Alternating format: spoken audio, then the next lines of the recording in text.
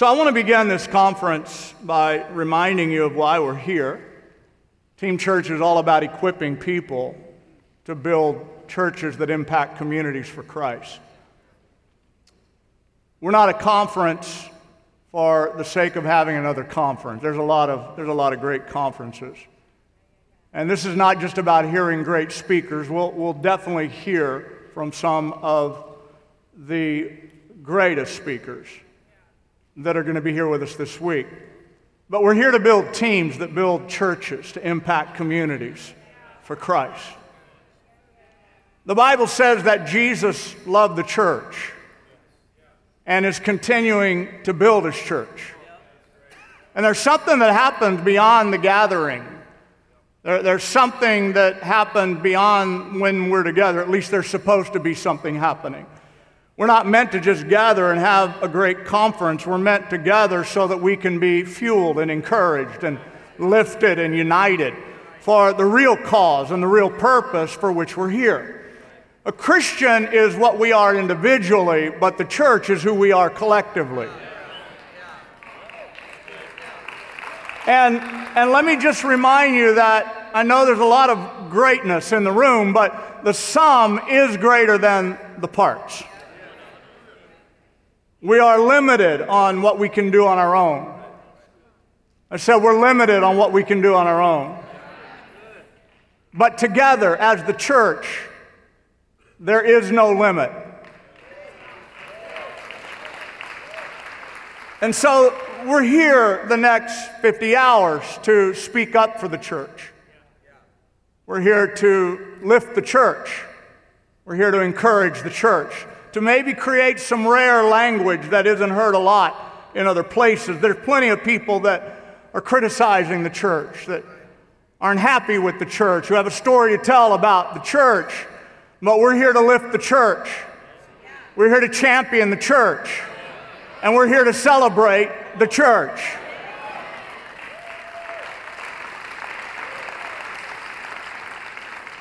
You see, the best days for the church are not behind us. Our best days are ahead of us. Anybody believe that?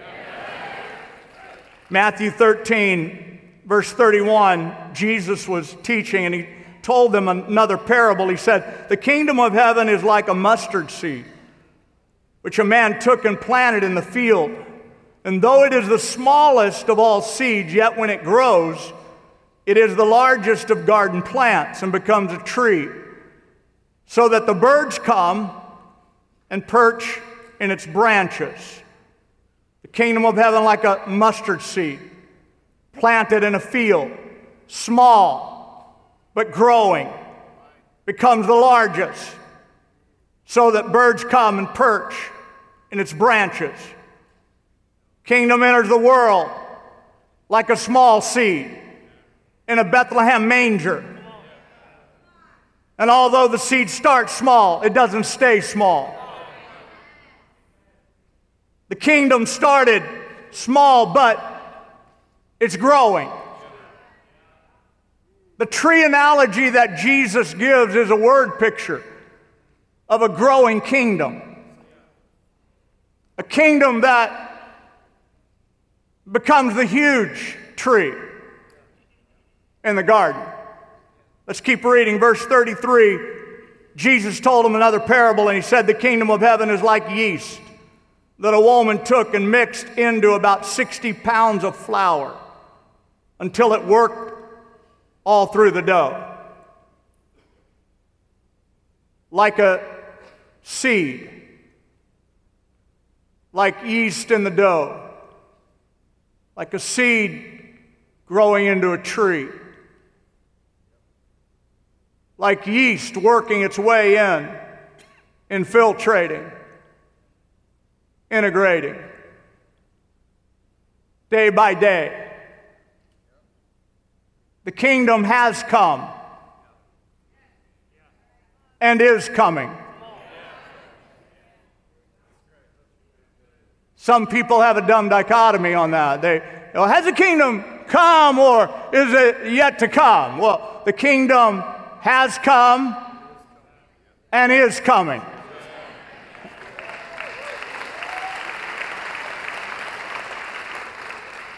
It's been coming, and it keeps coming. And it keeps coming. And it keeps coming.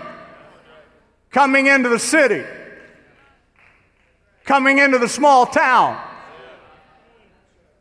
It came into your neighborhood. You can probably remember when it came into your family.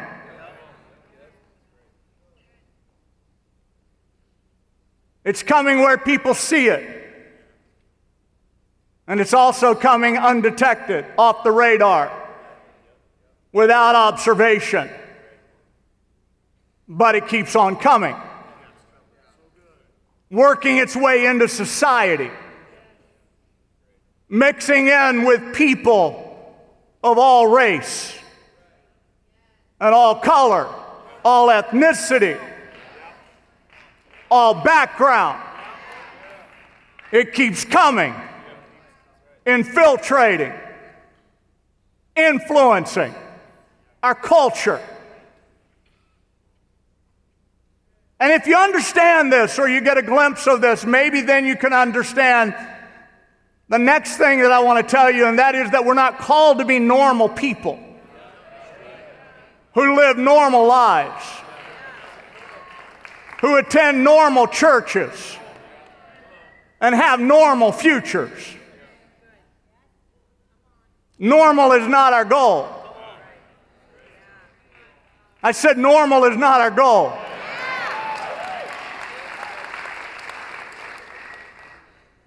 Normal is simply the usual. It's the typical. It's the standard that most people conform to. But it's not our standard. We're not called to be normal. We're called to be exceptional. We're called to be exceptional people who live exceptional lives. Becoming an exceptional church. Moving toward an exceptional future. And I think maybe one of the things that we all need to keep being reminded of in a world that tries to bring us down and make us small and intimidate us and cause us to feel insecure, maybe one of the things we need to all keep reminding one another is to embrace your exceptional.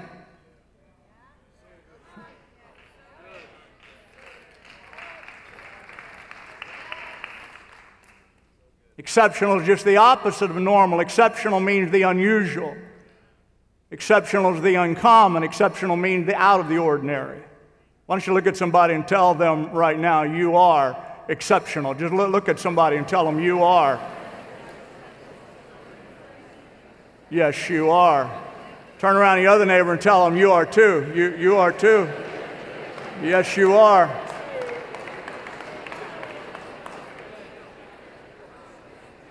Okay, does that sound a little extreme? Jesus told his followers, he said it like this. He said, you are the salt of the earth, and you are the light of the world.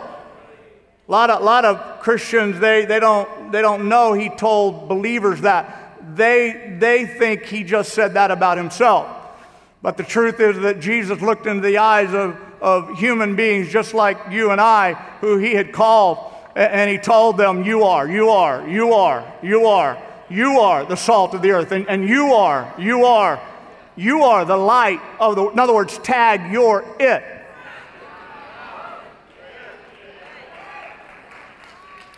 He's not telling them that they're better than everyone else.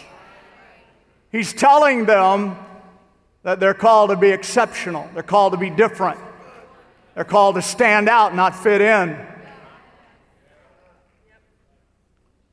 This thought, when I started considering it a few months back, and teaching and speaking in my own church about this concept, I was amazed at how I gravitated toward the idea of how people literally strive to be normal. I'd never noticed it before. Like how normal is like, it's like the epitome of what people are and then they support it with language, like the most people language. Like they'll say things, well, like, our marriage is not any worse than most people.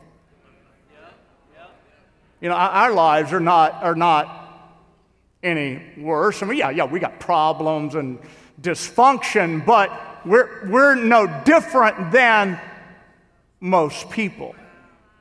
And I thought how parents and children, even on Little League baseball fields or, at schoolyards, I thought, how much we encourage normal. Like we just want our kids to be normal. They're normal, that's a win. And then when the kids, are doing good in sports or whatever, and we're going crazy, they're just hoping we would be normal. But here's the deal. If normal is so good, why are most people dissatisfied with their life? Why are more than half the marriages ending in divorce? Why is there so much financial pressure? Why so many hurting people? Why so much hate? Why so many addictions? And why so much domestic violence? I mean, if normal is everything that it's cracked up to be,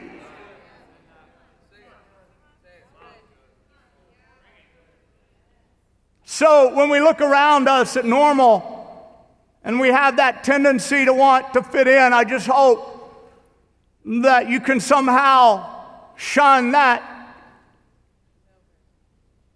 sense or that desire or that feeling, and you can take pride in the fact that one day an exceptional message of good news came into your life, and it called you, it tapped you on the shoulder, and it called you to live an exceptional life.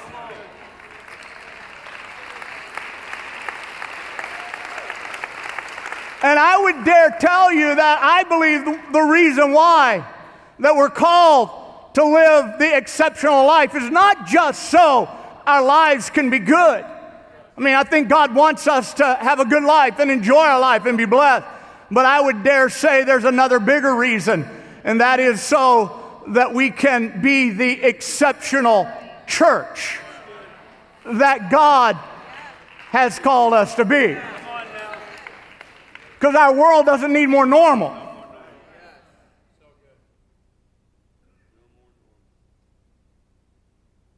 And I'm going to wrap this up in a moment, but let me just say, we're not going away.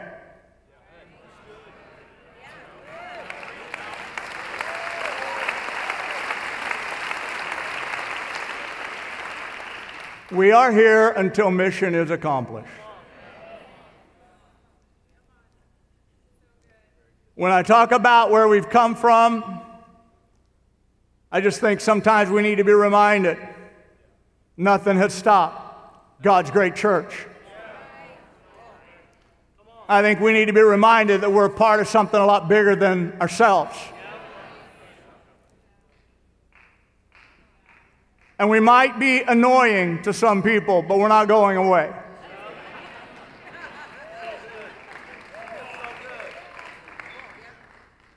Our future as God's church is greater than the past. So we are called to be exceptional people so that we can be the exceptional church, so that we can experience the exceptional future that God has in mind for us. Let me just tell you a couple things about it. The future of the church is one of powerful influence in the earth. And if no one's told you, and I thank God for every business leader that's here, every business owner, we have special sessions exactly for you in the next couple days. Andrew Denton is here from Sydney, Australia for some breakouts.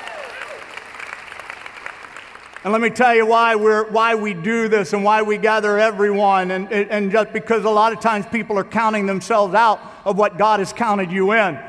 I don't care if you're a full-time pastor or if you're a businessman or if you're a volunteer in the church. I don't care if you work at Red Robin. I don't care where you get your livelihood from or you draw your paycheck from. I don't care if you're highly educated or not educated. If God called you into the church, you are here because you belong in the church. You belong in the church.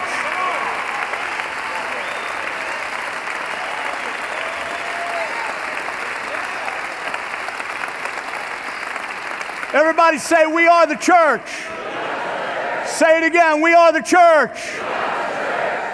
Resources are shifting into the hands of God's people.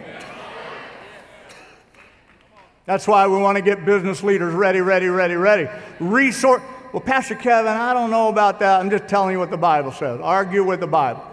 The wealth of the world is laid up for the righteous.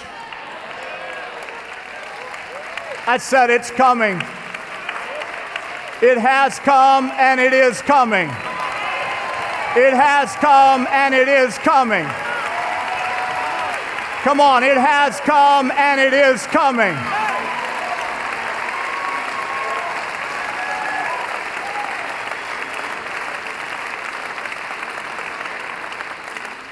The church is not getting weaker. The church is getting stronger. God's people will be in places of influence in greater measure than ever before.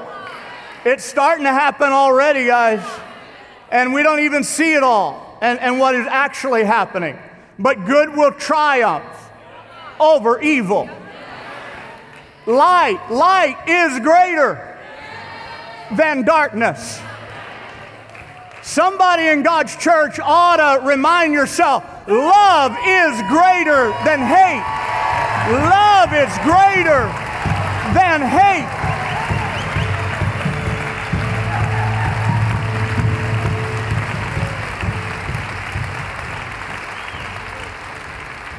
If you're a pastor that's here, if you're a church member that's here, if you're a business leader that's here, if you're a young person that's here, if you're a student that's here, there's nothing that you can ever desire. Like when I'm on the elevator today with the Pink Ladies group, like I'm just thinking, God, I'm so thankful that I'm investing my life into something that really matters.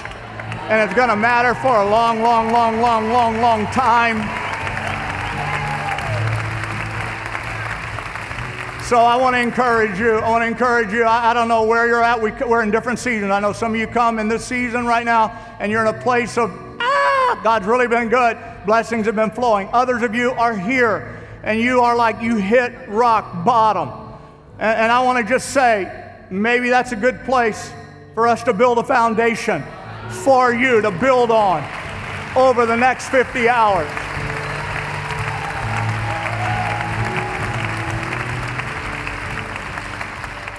Because get this and get it strong in your heart.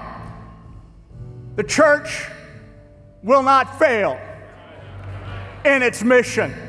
It doesn't matter what happens in politics. It doesn't matter what happens in government. It doesn't matter what happens in lawmaking. The church will succeed. The earth is the Lord's. Come on, the earth is the Lord's.